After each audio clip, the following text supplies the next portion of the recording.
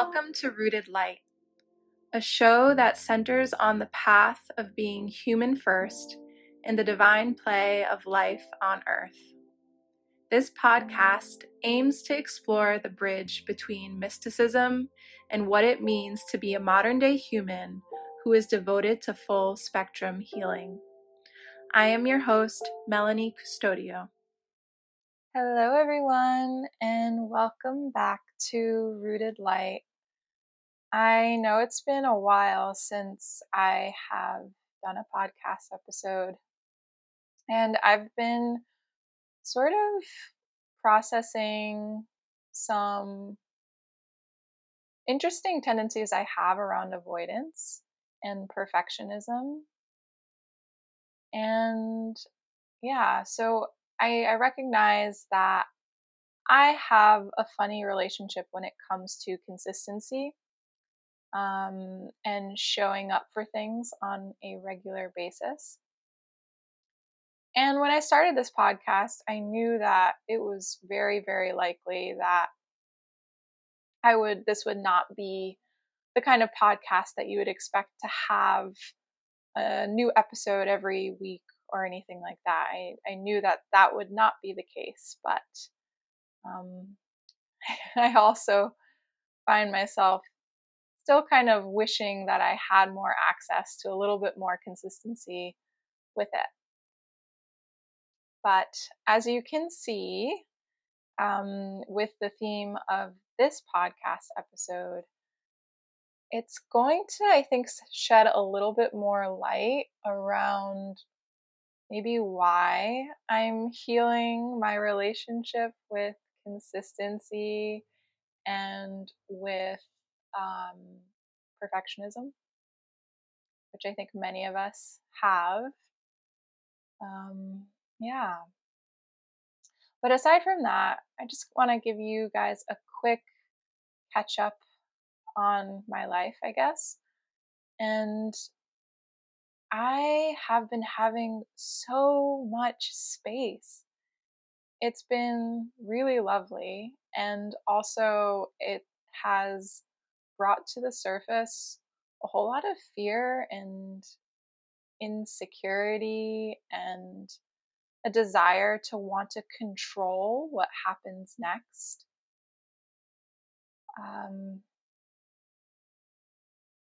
Yeah, I think I will leave it a little vague like that. It is now December, and I live in the northern part of New England, and it is basically the sun is coming down right now at 4:30, and it's under 20 degrees outside.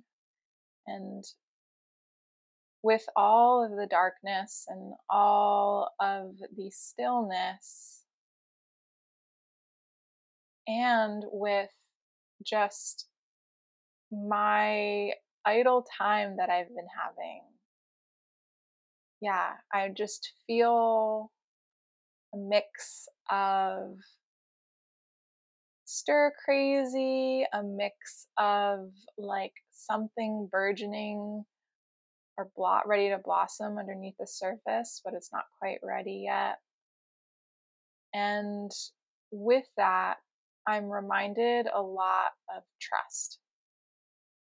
And trust will be the central theme to this episode today. And more specifically, I'm going to speak to my relationship with trust, and maybe you can relate to it. So, trust to me has historically been a pretty fickle thing. And one of the realizations I've come to over the years is like actually seeing trust and seeing what it is, which was very foreign to me. And now I'm not referring to the endless cliches that exist in new age spaces and in self-development worlds that refer to trust in sort of this ungrounded and intangible way. I think you can relate to that. I think you can, where, you know, there's, you could scroll on Instagram and you could see endless affirmations that say like surrender, trust in the process, all of these things. And they're lovely words to hear and wonderful reminders. But maybe for you, like it has for me in the past and even sometimes now, it feels difficult to relate to. It feels really difficult to actually wrap my hands around trust. For many years, I have struggled with trust in my past, with trust in my work, trust in the process. And often my mind would enter a state of panic when I would hear that affirmation.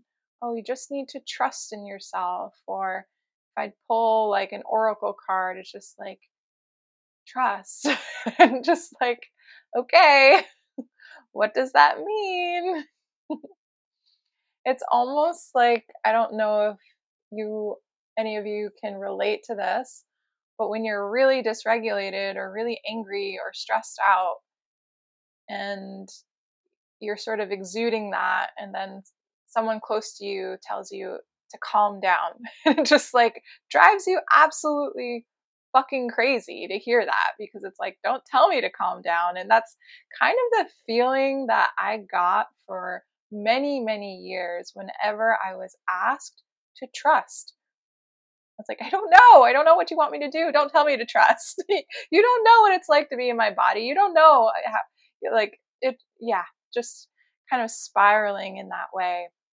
And so I found myself just like, okay, trust. What does it mean to trust? That I don't need to control. Okay, I got that. Not controlling. Wait, but am I doing that right? Are my attempts of not controlling actually controlling in disguise? And then I continue to run in a hamster wheel of what the meaning of trust is in my mind and if I'm doing it right, which is not the energy of trust at all. And so as I've slowly worked my way of trial and error in my life, I have found that relating to trust feels more like relating to an energy that is living, sort of like an invisible friend. And I think we've all taken part of a friendship where it feels a little one-sided. I think you know what I mean. And so these are the friends that they just take on this energy of maybe being the main character and you're sort of this supporting role. Which, don't get me wrong, like any friendship, like you're there for support. But there is a sense of, seasons and cycles with friendships where there are seasons where you may need more support and then maybe the other person needs more support.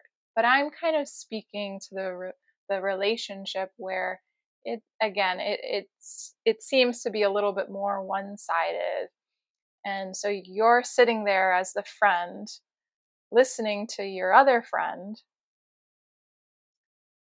kind of going off on tangents, and you sit there time after time again, patiently validating them, affirming them, offering gentle reframing, maybe providing them guidance if it seems welcome. But that friend continues to loop in their own problems. They're not quite recognizing that their lack of acceptance of the present moment is exactly what's keeping them from moving forward. You continue to affirm, you continue to validate until you recognize enough is enough and it's time to call them out on their bullshit if they're ready. And that's a big caveat because not everyone is ready. And I think a good friend knows when that is available. That is in the I think a good friend knows when the person in front of them has the capacity to be called out on their bullshit. So that's very important. But needless to say, you call them out on their bullshit and they are indeed standing in their own way. So just painting that picture, I think we've all been in that sort of dynamic. And I just want to go down a little story of my life of how trust has been that friend to me. And trust finally told me after 28 years that it wanted to actually be real friends and not just this disembodied concept that I could not relate to. A friendship that has something to stand on and that could show me the areas where I could actually grow.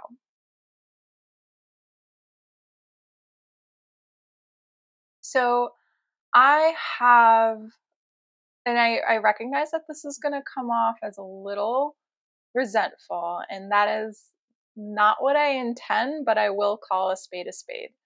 And I will say that I have constructed so much of my life based on mostly inauthentic desires that were fueled by fear and social conditioning.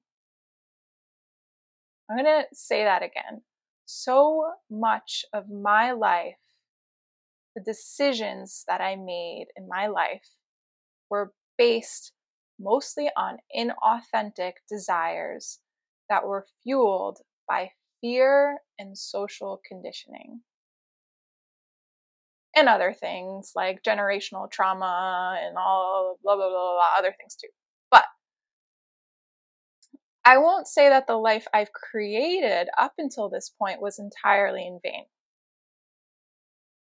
But in retrospect, I could see how that path could have had a lot more flow, a lot more grace and ease if I had developed a better relationship with trust. So we're going to go down to story time. And some of you have maybe heard some of these stories, so bear with me. And I am deliberately choosing a very extreme time, like a very palpable extreme time to sort of convey the process of the process of me learning what trust is. So we're going to go way back in time to my high school years. And I wasn't like a regular high schooler. I feel like, I mean, maybe there were other high schoolers like me. There definitely were, but most high schoolers really were rebelling and not interested in school at all. But when I look back on high school, I carried the entire weight of my future on my shoulders. And I am not exaggerating that. I could not relax. I'd come home from school and immediately finish my homework. So then I could go to my part-time job, come home, eat dinner, and cry in my bed while I study for my history exam into the late hours of the night into the next day.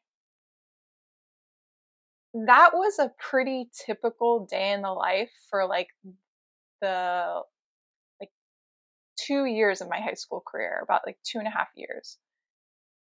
To me, I needed to get the A on the exam so I could get an A in the class, so I could get a 4.0 GPA, so I could get into the good college, so I could get accepted into the good medical school, so I could get a job that I could finally be proud of myself for and make enough money so I could be happy. That, I'm not exaggerating, that was honestly my logic.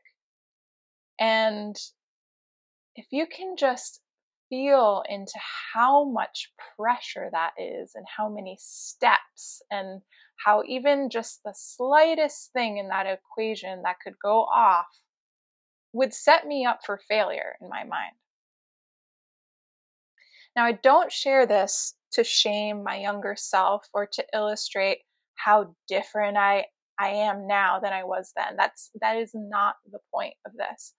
I share this because my friend Trust never even had a seat at the table. I remember fear and worry consuming me. Like I said, if I fell short in any one of those steps of that equation, I would feel like I wasn't enough. And it often led to me feel like nothing would ever work out for me and that I would never get what I want if any one of those steps were off. So I got many A's in high school. I did graduate with like just about a 4.0 GPA. And there were many a times when I truly felt like I was going to fail an exam. Like I, the, I studied so hard and I applied myself so much, but my body, like upon like entering an exam, despite how much I prepared for it, I literally, like, you could not convince me that I was going to do well in it. Like I just always prepared myself for the worst and would walk into an exam and feel like I would fail.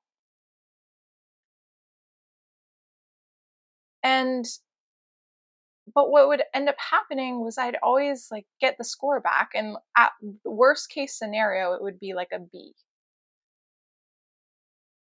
So there was my friend Trust saying, "Hey, Melanie, you're doing it.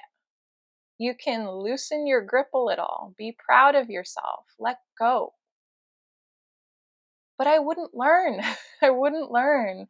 I would repeat the same cycle over and over and ignore Trust, just like that friend that patiently listens to your same problems over and over. Flash forward a little bit was the time when the ground underneath me began to crumble, when I found myself receiving rejection letter after rejection letter in the mail from all of the colleges that I so deeply wanted to go to. I'm not kidding. They like in about a month's time, I just kept on receiving rejection letters in the mail. And at that point, I was absolutely devastated, of course. I I was I just felt so called out. I felt like the universe was like laughing in my face, a big fat joke. Like, you spent the last 3 years working your ass off for nothing. Oh, you are probably wondering like why I didn't got so many rejection letters, and um I I definitely applied to colleges that were way, way, way out of my league. And I had like not an accurate, I didn't really have an accurate picture of like what type of student I was because I wasn't very well rounded.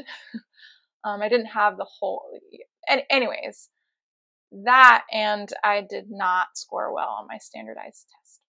But and I think other divine reasons, which I'm getting into now.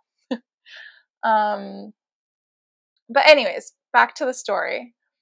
There was one college that I applied to that I knew with certainty that I had like an easy in. It was like my safety college.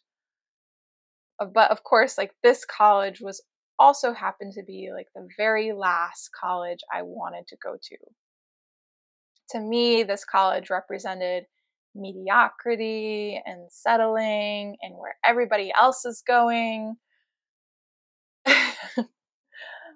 I didn't have valid reasons for not liking this school. I actually did tour it prior to applying and secretly thought it was pretty nice. But that's not the point. The point was that I had worked so hard to get into a better school. I had these goals, I had a plan, and this was not part of the plan. So I think you can see where the story is going. Yes, I was accepted to this school, my safety school, and I spent the next 4 years having the best fucking time of my life. It was everything that I needed from a college experience, again, at that point in my life.